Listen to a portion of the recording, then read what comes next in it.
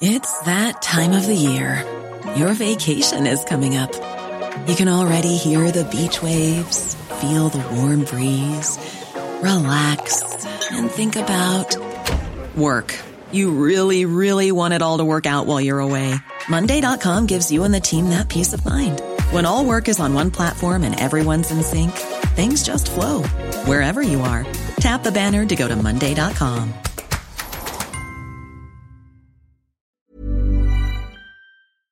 Do you know a student getting ready to go to college? Or are you looking at going back to school yourself? The Woodward Hines Education Foundation and the Get to College program help more Mississippians get to and through college to get certificates and degrees that lead to meaningful employment. They offer free college planning advice, including hands-on FAFSA completion assistance through in-person or virtual appointments. Visit gettocollege.org to learn more.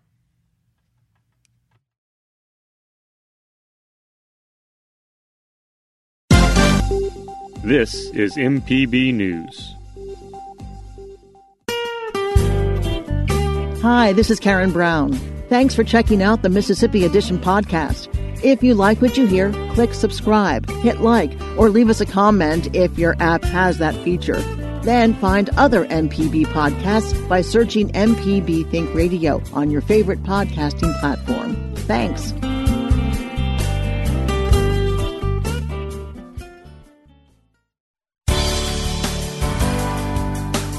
Good morning. It's 8:30 on Tuesday, November 3rd. I'm Karen Brown, and this is Mississippi Edition on MPB Think Radio. On today's show, Mississippians head to the polls today to elect federal leaders and determine the fate of 3 ballot measures. The Secretary of State breaks down what voters need to know on this election day. Then, this year's rematch for the Senate is expected to be tighter than the 2018 special election. We talked to a Mississippi-based pollster on how this race is different. Plus, in a string of campaign rallies, the president has suggested he might challenge the results of the election. We examine the history and process of contested elections. This is Mississippi Edition on MPB Think Radio. Mississippians are heading to the polls today to cast their ballots, and the turnout could be one of the biggest the state has seen. Around 113,000 new voters have recently registered, increasing the active roll in the state to 1.9 million. There are reports of long lines outside polling precincts as voting began this morning at 7 o'clock. According to the Secretary of State's website, nearly 50 polling locations have been moved, but not all precincts are reporting location changes. Secretary of State Michael Watson says voters should double-check to make sure they know where to vote. He is also encouraging voters who head to the polls today to be conscious of the threat of COVID-19 by wearing masks. While you do not have to wear a mask to go vote, I believe you are protected. Your right to vote is protected by the Constitution, and that cannot be abridged by just the mere occasion of not wearing a mask. But please use common sense. Please wear a mask when you go vote, just to protect Mississippians, to protect our poll managers and all those in the voting precinct area. Again, we just want to encourage you, to strongly encourage you to wear a mask when you go vote. Poll managers will have masks on, and we're looking forward to a great day. What an incredible time to let your voice be heard. We're so excited by the turnout that we've seen in absentee voting, and we believe that that's going to extend to voting. And I look forward to a great day for the future of Mississippi, as well as the future of our country. Voters heading to the polls should be aware of polling policies. No campaigning is allowed within 150 feet of polling sites, and voters should abstain from wearing clothing with slogans or politically charged messaging. Watson says if voters see something suspect, they should inform poll workers. So what we've encouraged them, all of our poll managers as well as our circuit clerks, there's a proper chain of command. So your poll managers who are there, huddle up. If you've got a question, make sure that everybody's on the same page. Talk to your circuit clerk. Talk to your local law enforcement. If you want to call the sheriff, if there's any kind of voter intimidation, if there's any kind of breaking of the law as far as folks campaigning within 150 feet, again, there's the proper chain of command, and we've made sure they're aware of that. So I don't expect any problems as far as that's concerned tomorrow. Yes, Scott. Poll observers, have you been contacted by the Department of Justice or any outside agencies about observing the elections and monitoring them?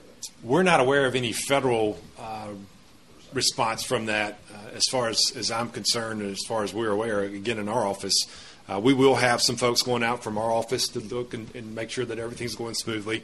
And then obviously, there are a couple of different folks who can have them by law. But encourage all of them to wear their masks too, by the way. While lines are forming in the early hours of in-person voting, over 231,000 Mississippians have already submitted their ballots absentee. The total more than doubles the number of absentee ballots from 2016. Secretary Watson says the processing of those ballots begins today. Under statute 1521, as well as our administrative rules, they can start processing those as early as 7 a.m. tomorrow morning. The resolution board, each county will call a time specific for the resolution board to start their work.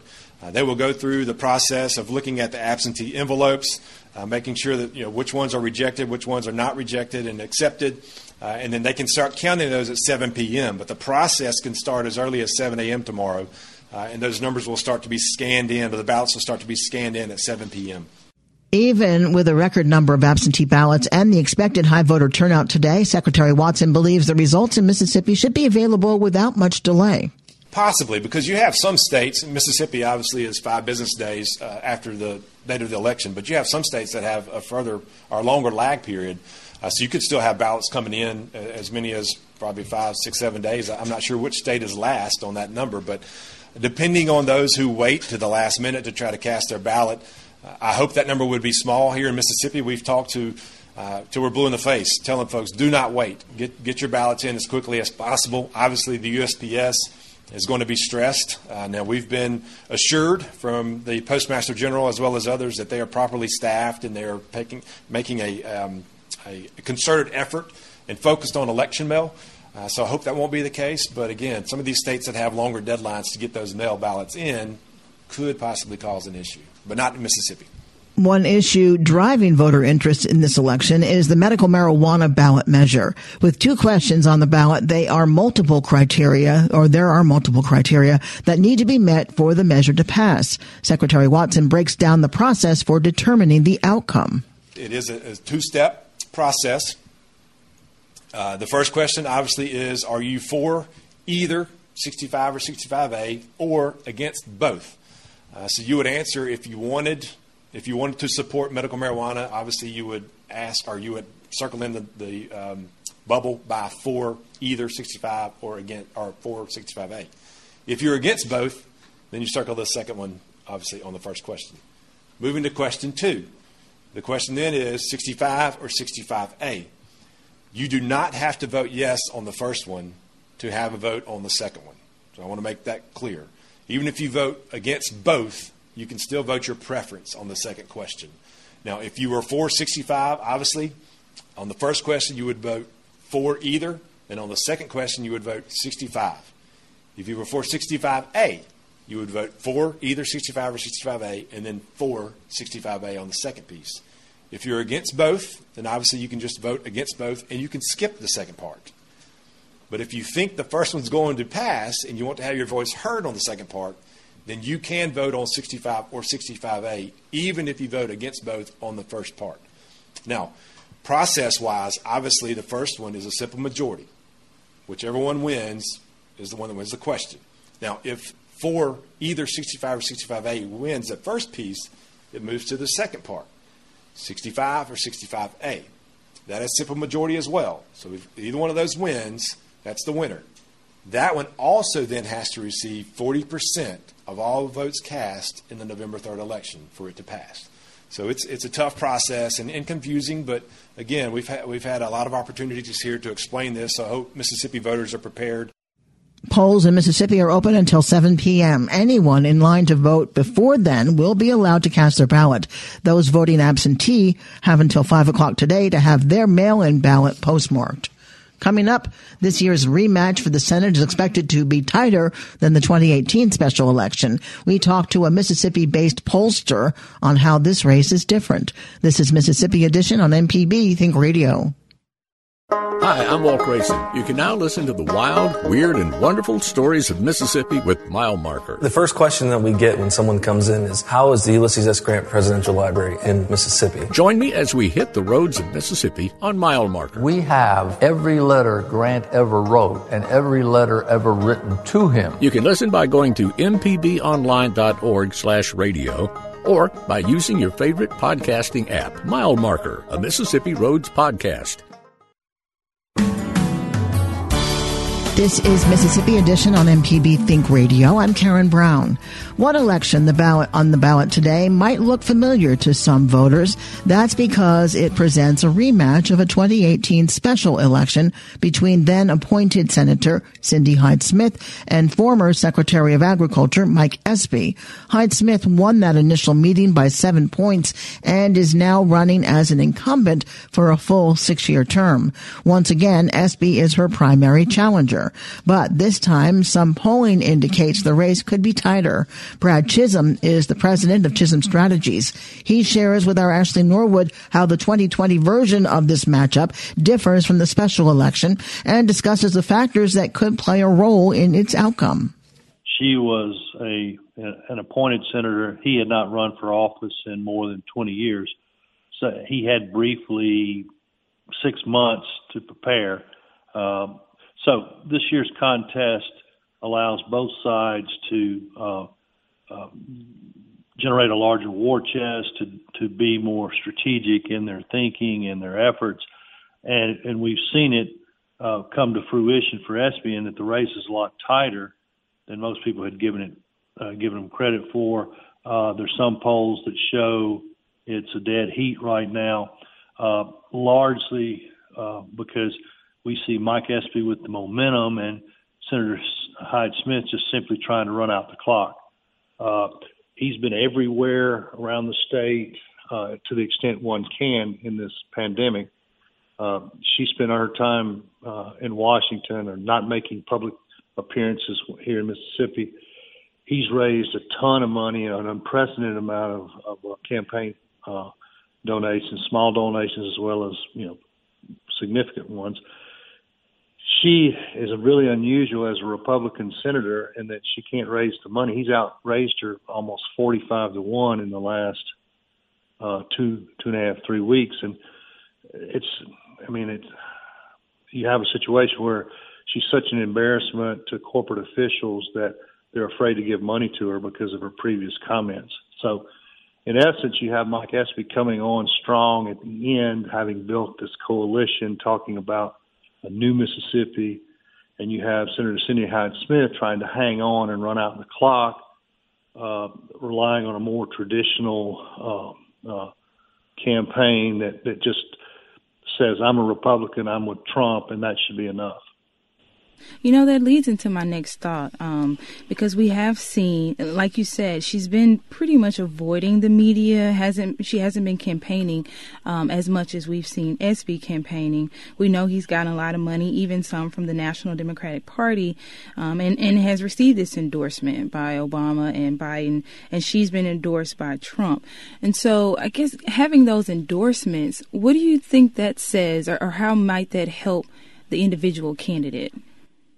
Well, obviously, the Trump endorsement helps Hyde-Smith. President Trump will carry Mississippi, it's without a doubt. The question is, how many Republicans will switch and split their tickets? When Mike Espy was a congressman, he worked closely with Senator Cochran. He worked closely with President Reagan. He prided himself on being a congressman for everybody, not just one party. And he's trying to convey that message that when it comes to job recruitment or putting a good first step forward for Mississippi or making sure Mississippi gets its fair share of the federal resources, he would be in a better position. Senator Hyde-Smith, on the other hand, is just much more traditional, who has said, I'm for whatever President Trump says. And that may be enough. But that's what elections are for. Right now, the polls suggest that Mike Espy is, narrowing the gap. The reality is he needs just about 1 in 4 white votes in Mississippi. If he gets the percentage of African American vote that he's expected to get, he needs about 1 in 5 white votes. That's a lot harder than it appears. He's got to do between 3 and 5 points better than Biden.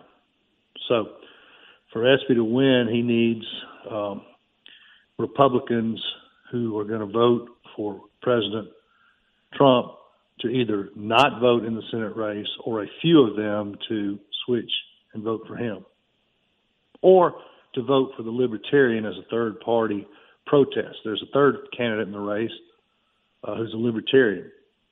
So that's the scenario whereby Espy wins. But right now, if everybody votes along party lines in Mississippi, then it will be tough for Espy on Election Day. Can you talk to me about the latest polling? What does it show and what does it mean? Like, is it possible that Mississippi could elect Mike Espy? Oh, it's certainly possible that Mississippi could elect Mike Espy. Most public polling and private polling that I have seen suggests the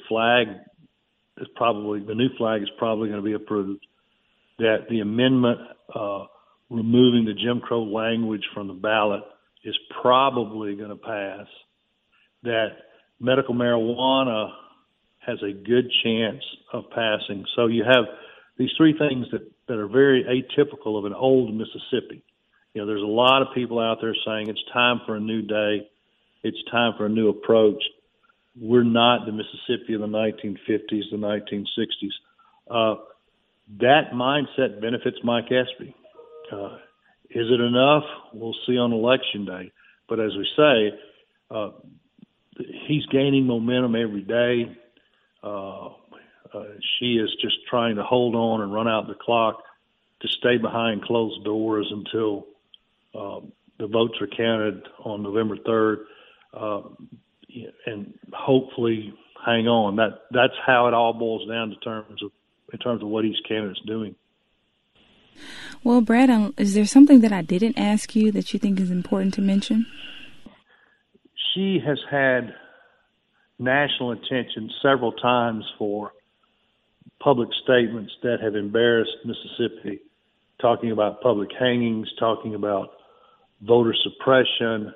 In one respect, this race is a referendum on where Mississippi wants to go. Do we want to stay with the policies and the images of the past, or do we want a new direction for our children and grandchildren? It's not quite that simple, but there's some of that tied up in this race. Brad Chisholm, president of Chisholm Strategies, with our Ashley Norwood. Coming up, in a string of campaign rallies, the president has suggested he might challenge the results of the election. We examine the history and process of contested elections. This is Mississippi Edition on MPB Think Radio. Hi, I'm Ryder Taff, portfolio manager at New Perspectives, a fee-only financial advisory and co-host of Money Talks. Each week, we take your personal finance questions and tell you about a money topic we hope you find helpful. Money Talks can be heard Tuesdays at 9 a.m. on MPB Think Radio. Podcasts can be found on our website, money.mpbonline.org, or on your smart device's podcasting platform. This is Mississippi Edition on MPB Think Radio. I'm Karen Brown. When Justice Amy Coney Barrett's confirmation process was rushed through mere weeks ahead of the election, dissenters claimed her appointment was a calculated move to tilt the court favorably for President Donald Trump in the event the Supreme Court had to rule on any election disputes. Recently, the president has intimated he would have lawyers ready to challenge results in key swing states. The talk of contested elections conjures memories of the 2000 election, one in which a Supreme Court decision regarding the certification of Florida's votes ultimately handed the presidency to George W. Bush. In part two of our conversation with Mississippi College School of Law professor Matt Steffi, we revisit that election and examine the process for contested elections. In the first instance, the election contest plays out on the state level, a la Bush versus Gore, right? There is an important deadline of December 8th that provides a safe harbor that if a state certifies its electoral college results by December 8th, it's kind of immunized from further contest, controversy, or protest. Between November 3rd and December 8th, we are going to see potentially fighting in courts and at legislatures in states where the election is super close. about which votes count, whether a recount is necessary in order to try to certify the results of that state by December 8th. If we find election contests lingering on to Christmas or beyond, then we're in for real chaos. What we saw in 2000 was ongoing litigation in the state and federal courts that has to get through the early stages of litigation. Then somebody, whoever lost below, tries to take it up to the Supreme Court, and the Supreme Court can choose to get involved. People would expect the court to choose to get involved because, there has to be some final word on what the outcome is. Now, that will, again, be state by state. Say Michigan has a contested election. That'll be battled over in the lower courts immediately after the election. And probably somebody will try to take it to the Supreme Court in late November, where the Supreme Court will go into overdrive to try to issue some kind of a ruling. If it gets to that. All right. Well, is it possible, and what would happen if it's up to Inauguration Day and there's still no clear winner? Then Nancy Pelosi becomes the president of the United States until they figure it out under a federal statute. Of course, unless that federal statute, too, is challenged successfully in the courts. But under something called the Electoral College Act that, get this, goes back to the aftermath of the Civil War. The Electoral Count Act. I believe it would be the Speaker of the House that would become the president. But temporarily. Oh, yes, of course, temporarily. So because while it's being resolved, okay. Which is, right, a significant incentive to get it resolved before Inauguration Day. What was the ruling that the Supreme Court just made regarding, it was in Wisconsin, where votes have to be counted on or by Election Day? That was, the question was whether there could be a change in the procedure to count votes that were postmarked by Election Day but not received until Election Day. And essentially the Supreme Court just decided to stay out of it and let the lower court ruling stand. And again, on a state-by-state basis, the results of that have been inconsistent, right? That some changes have been embraced. Some states are going to count by postmark. Some are going to count by date of receipt. Some states like Texas, at least with regard to Houston, are trying to make it as hard as possible for people to drop off their mail-in ballots. I mean, that's really, to me, as a person who observes the workings of the Constitution, the most regrettable thing. That we ought to make voting as easy and accessible and encouraged as possible. The country is better the more people who vote and the more people whose votes count. I understand questions about election security, but when they seem markedly political, designed to put a thumb on the scale of one candidate or another, it undermines, not reinforces confidence in the system. Let me ask you, taking off your constitutional hat, what do you see? Do you think it'll be court cases all over? Do you think it'll be a close election? Or because the polls are certainly favoring Joe Biden, but the polls were favoring Hillary Clinton 4 years ago. Yes, but the polls were closing, were narrowing 4 years ago. And there was too much attention 4 years ago, I remember, on the national polling, which was clearly always going to go for Hillary Clinton. And the 5 Rust Belt states that were going to actually decide the election, which were narrow. And given the polls didn't move much after the second and last debate, the polling experts think there's some stability in it. I hope one way or another that we get a clear winner. If it was a true-false question, I think that enough states are going to have a clear enough winner that this isn't going to be a replay of 2000. It isn't going to be endless court cases and principles of law that seem more political than legal. I hope that's the case. I'd rather see a clear outcome, probably more than any other result, right? That The idea of elections is to decide who's going to be president next. Nobody benefits if that's undermined or chaotic. Matt Steffi is a professor of law at the Mississippi College School of Law. Matt, thank you so much. It's always my pleasure, Karen. This has been Mississippi Edition on MPB Think Radio. Thanks for listening to the Mississippi Edition podcast from MPB News and MPB Think Radio. Don't forget to subscribe if you haven't already, and if your app lets you, leave a comment or review. We really do appreciate it. Remember, you can always get in touch with MPB News on Facebook and Twitter, and fresh episodes of the podcast are posted every weekday morning. I'm Karen Brown. Thanks for listening. This is Mississippi Edition from MPB Think Radio.